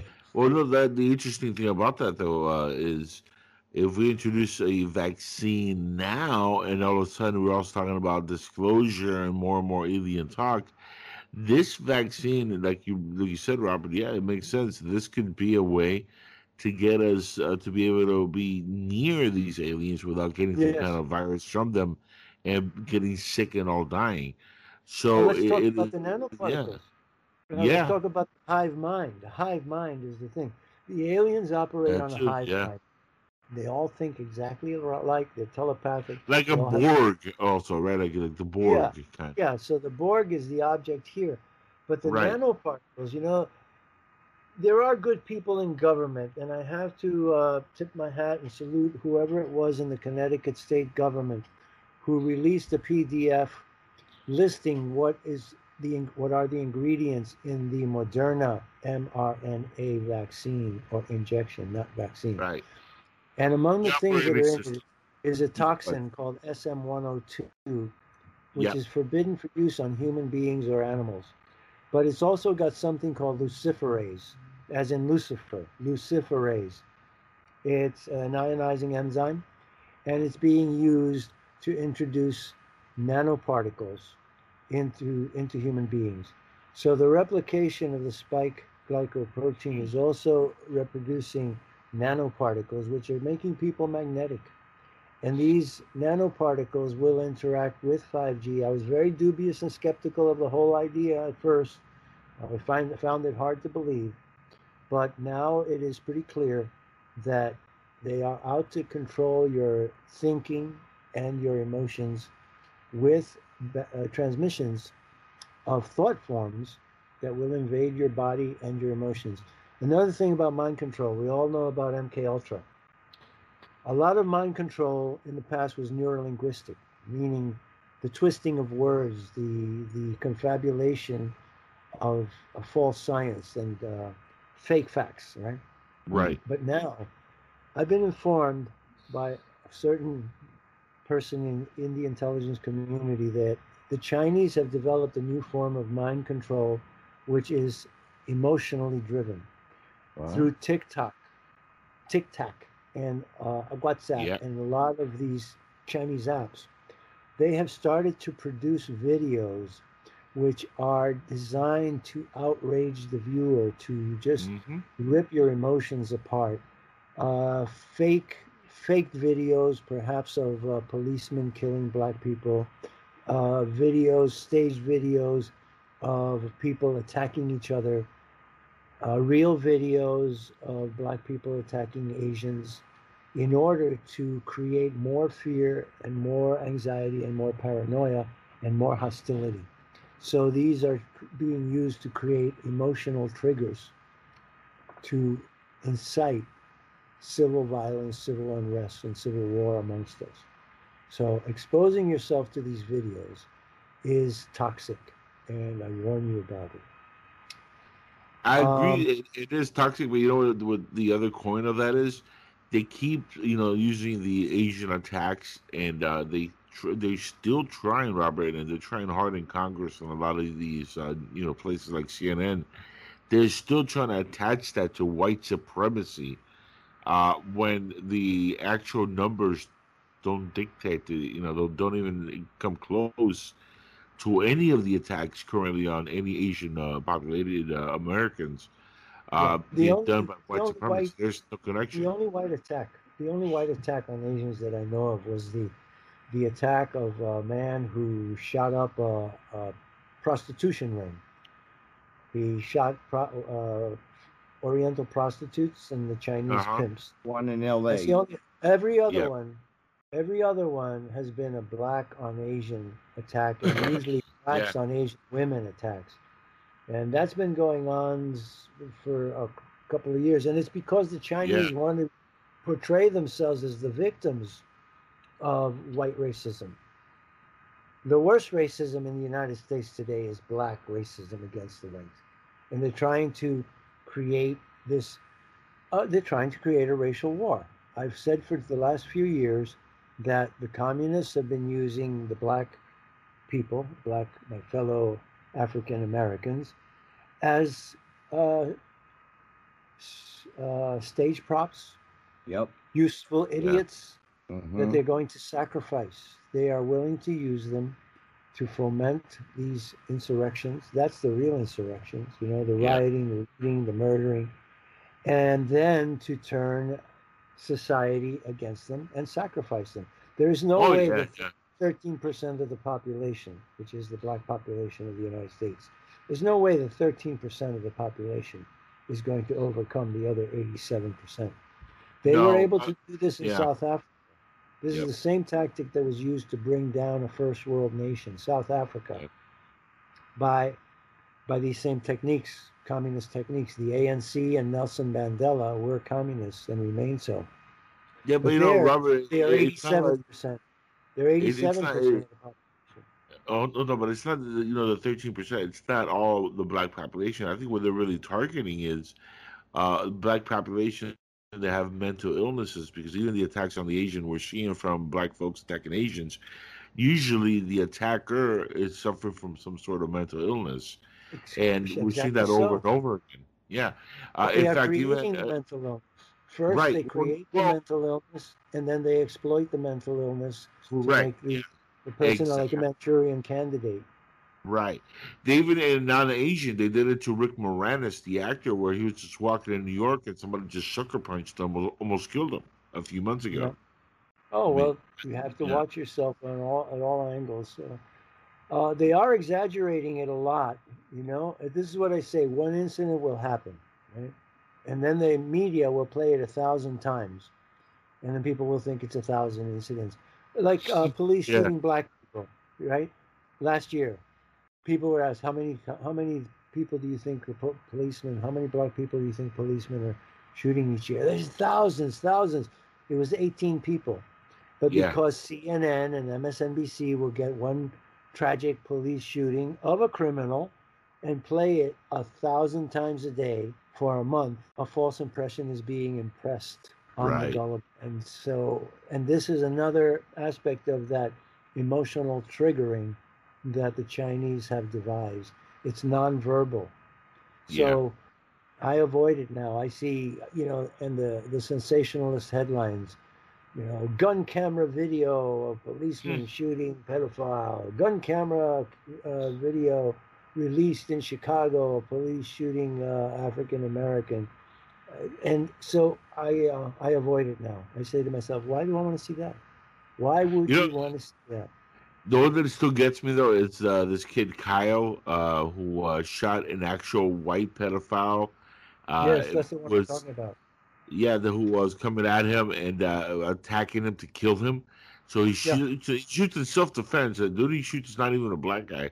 It's another white guy with a history of criminal activity, including pedophilia, armed robbery, all kinds of. I mean, this guy's not a good dude who got shot and killed. I mean, we're not talking about a saint, okay? He was going at Kyle to kill him. Luckily for Kyle, he shot and he hit him and he saved himself.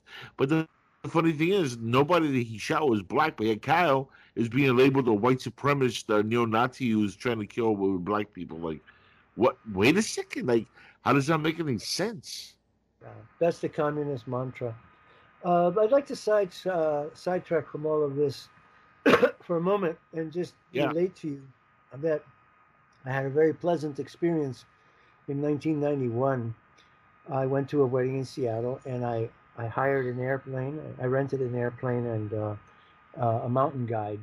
And I had the privilege of flying up there to Mount Rainier and Mount Adams and seeing with my own eyes, following the track that Kenneth Arnold flew.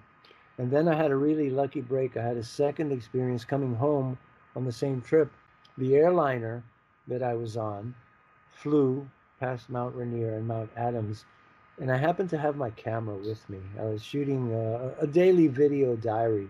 Rather than writing my experiences, I just started videotaping my life. And just by circumstances, good fortune, airliners and the windows have a double plate of glass or plexiglass. There's an inner plate, there's space, and that's to keep the cold out. And just by chance, the sun was at the right angle as we're passing Mount Rainier and Mount Adams. So the sunlight came in through the first piece of glass. It hit the second piece of glass, rebounded and bounced back onto the inner side of the outer piece of glass, and 9 bright lights appeared, like a fleet of UFOs. And the movement of the airliner made it look like the 9 UFOs that Kenneth Arnold saw. Oh, it's like $1 billion of special effects just happened by the grace of God. So I wanted to share with you that vision of Robert sitting in this airliner coming home to New York, passing Mount Rainier, Mount Adams. Oh, there's the mountain. So I get my camera and I start shooting it. And all of a sudden I can't believe it because my eyeballs couldn't see it. If I looked out the window, I couldn't see it. But I'm looking through the camera and oh my God, there are 9 UFOs appearing, flying between the two mountains. And that was a really wonderful experience. I mean, do you think that was authentic, though, or do you think it could have been like some kind of optical illusion? Well, that's what I'm saying. You see, I am a reasonable scientist. I could say, oh, yeah, I was shooting UFOs that I couldn't see, but the camera could see. But my rational mind explains it to you. 2 pieces of glass, the sunlight comes in. It hits the outside of the inner piece of glass. That reflection bounces to the inside of the outer piece of glass, and the camera was able to catch it. But I couldn't see it. Right. There have been others where I shot the video and I saw a red UFO. Most recently, on the 24th of May, I went out and I was shooting the moon, and there was a red object under the moon. I couldn't see it. And then my friend thought it was a street lamp, and I said, I don't think so. So I went deep into the park where it was in total darkness. I shot it again, and there was the red object, looking like a big giant planet Mars under the moon. And if it was the moon, why should it look red, you know? So cameras definitely can see things that we cannot see.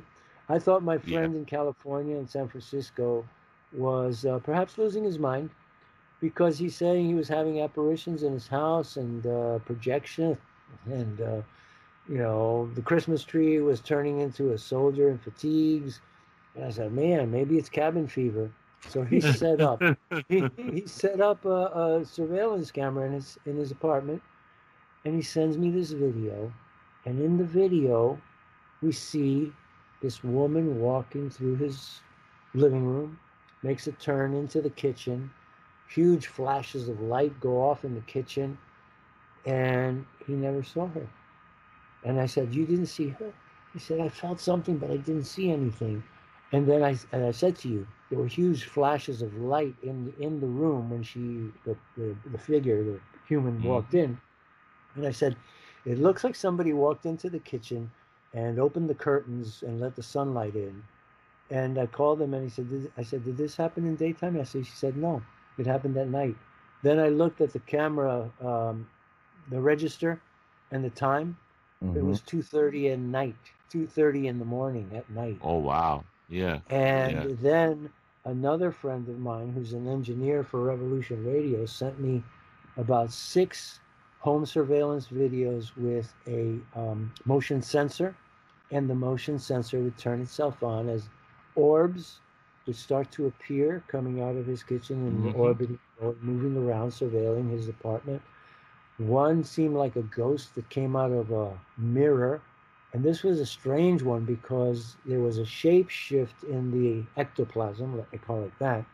And there was a commensurate sound. There was a sound that was like aspiration, like breathing, like that.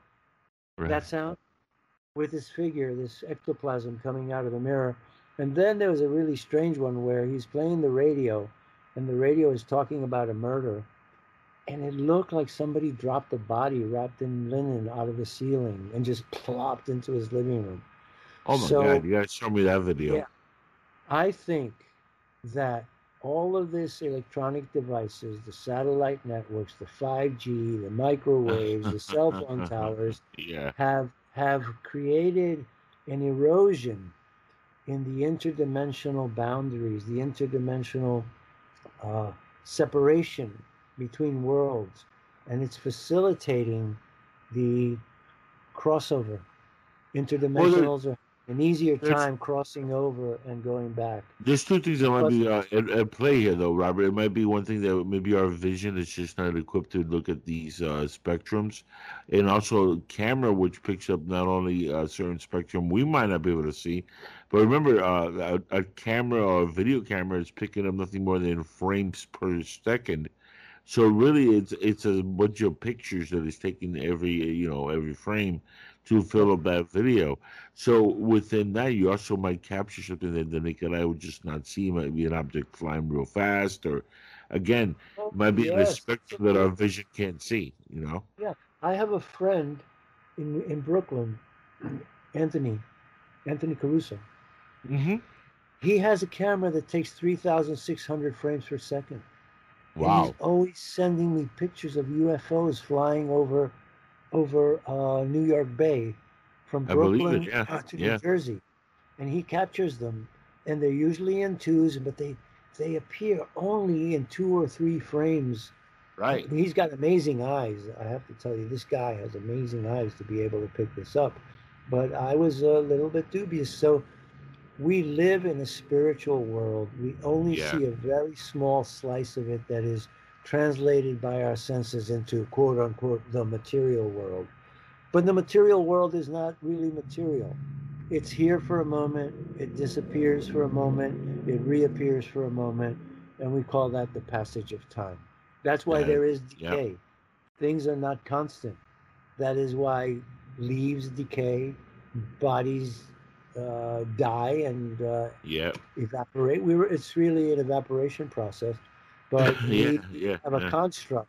We have a mental construct that makes us believe that everything is solid, and constant and uniform and persisting in time without change. But everything is changing with every 2.5 trillionth of a second.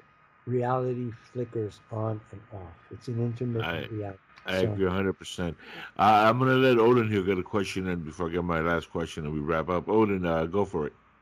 Okay. Robert, I ain't got no question. I just got to say, just like usual, I just learned to shut the hell up and let the masters talk. Thank you. Thank you, Daryl. I appreciate that. Listen, God gifted me with a great memory and the gift of the word, you know. And he's not kidding, Robert. I wasn't gonna plan to do anything tonight, and then you popped up, and I was like, "Well, I got to do the show now." I felt it, Angel.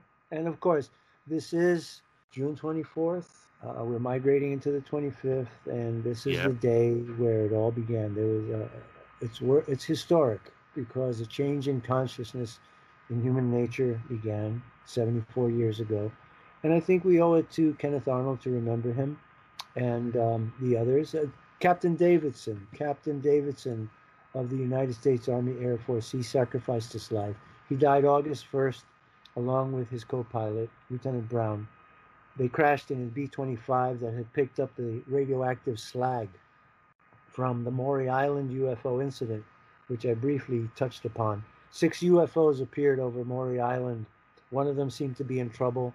And this boat, piloted by Harold Dahl and his son, and Fred Chrisman, an OSS agent from World War II, went under it and got hit by the slag. It killed the dog. It broke the kid's arm.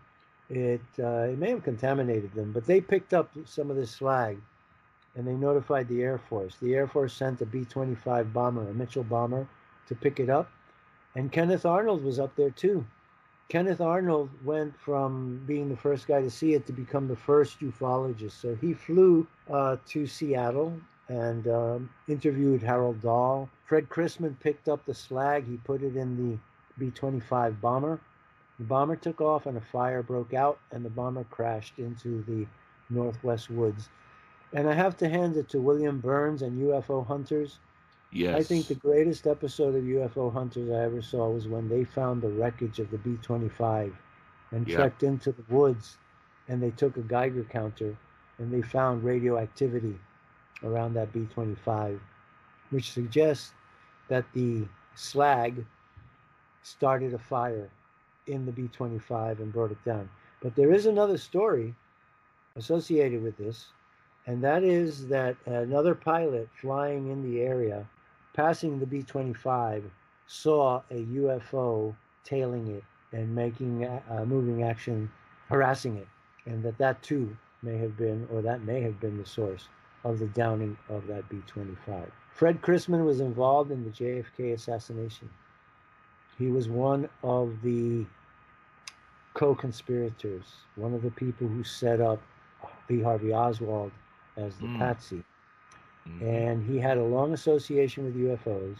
And President Kennedy's death warrant was written on November 12, 1963, 10 days before he was assassinated, when he made plans with Nikita Khrushchev to share UFO-related information, to enter a joint venture with the Russians to go to the moon on a cooperative voyage, and demanded from the CIA and the military a list of all their secret programs, because he was afraid that all of these black programs were causing such confusion that it might lead to accidental nuclear war with the Russians.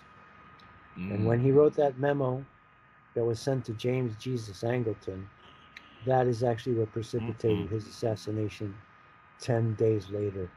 President Kennedy's name appears in the Interplanetary Phenomenon Unit report. It's item 10, basically saying we have to watch this guy.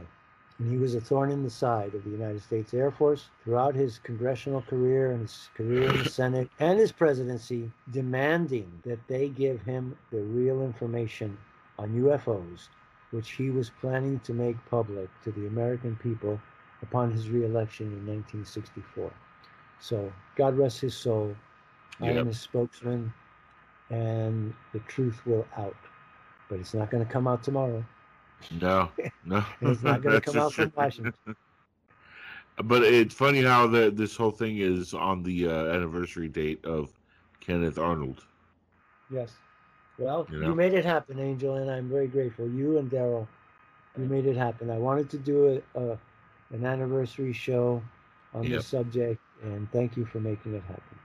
No, you're the man. Thank you for being here, and I appreciate your 2 hours with us. Once again, give the audience here the times and links so they can listen to you and watch your work over the next couple of years. Well, 'cause basically, it's going to become more and more important, my friend. Believe it or not. on Sunday at 3:00 Eastern, I'm on Revolution Radio. Revolution.radio. Very easy. No www, no HTML. Revolution.radio. Studio A on Sundays at 3:00. This week I'm going to have John Ventry, well-known author on UFOs. He's written a book called The Wuhan Conspiracy, and we're going to talk about demonology and UFOs. And on Monday I have two programs, The Right Stuff radio show, which is named after the movie. It's at 10 o'clock on Studio B. At 11 o'clock I have the Flash Gordon Radio Club and the Flash Gordon Hall of Heroes.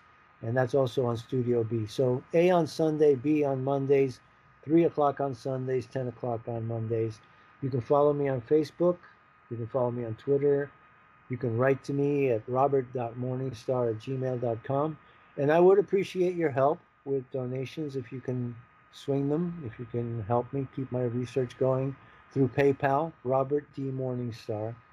And I'm very grateful for you listening, and to Angel and to Daryl for the opportunity to address you on such important issues. It's our lives that are at stake. And Angel and Daryl are part of the group that I call the radio men and women of America and the electronic Paul Reveres of our time.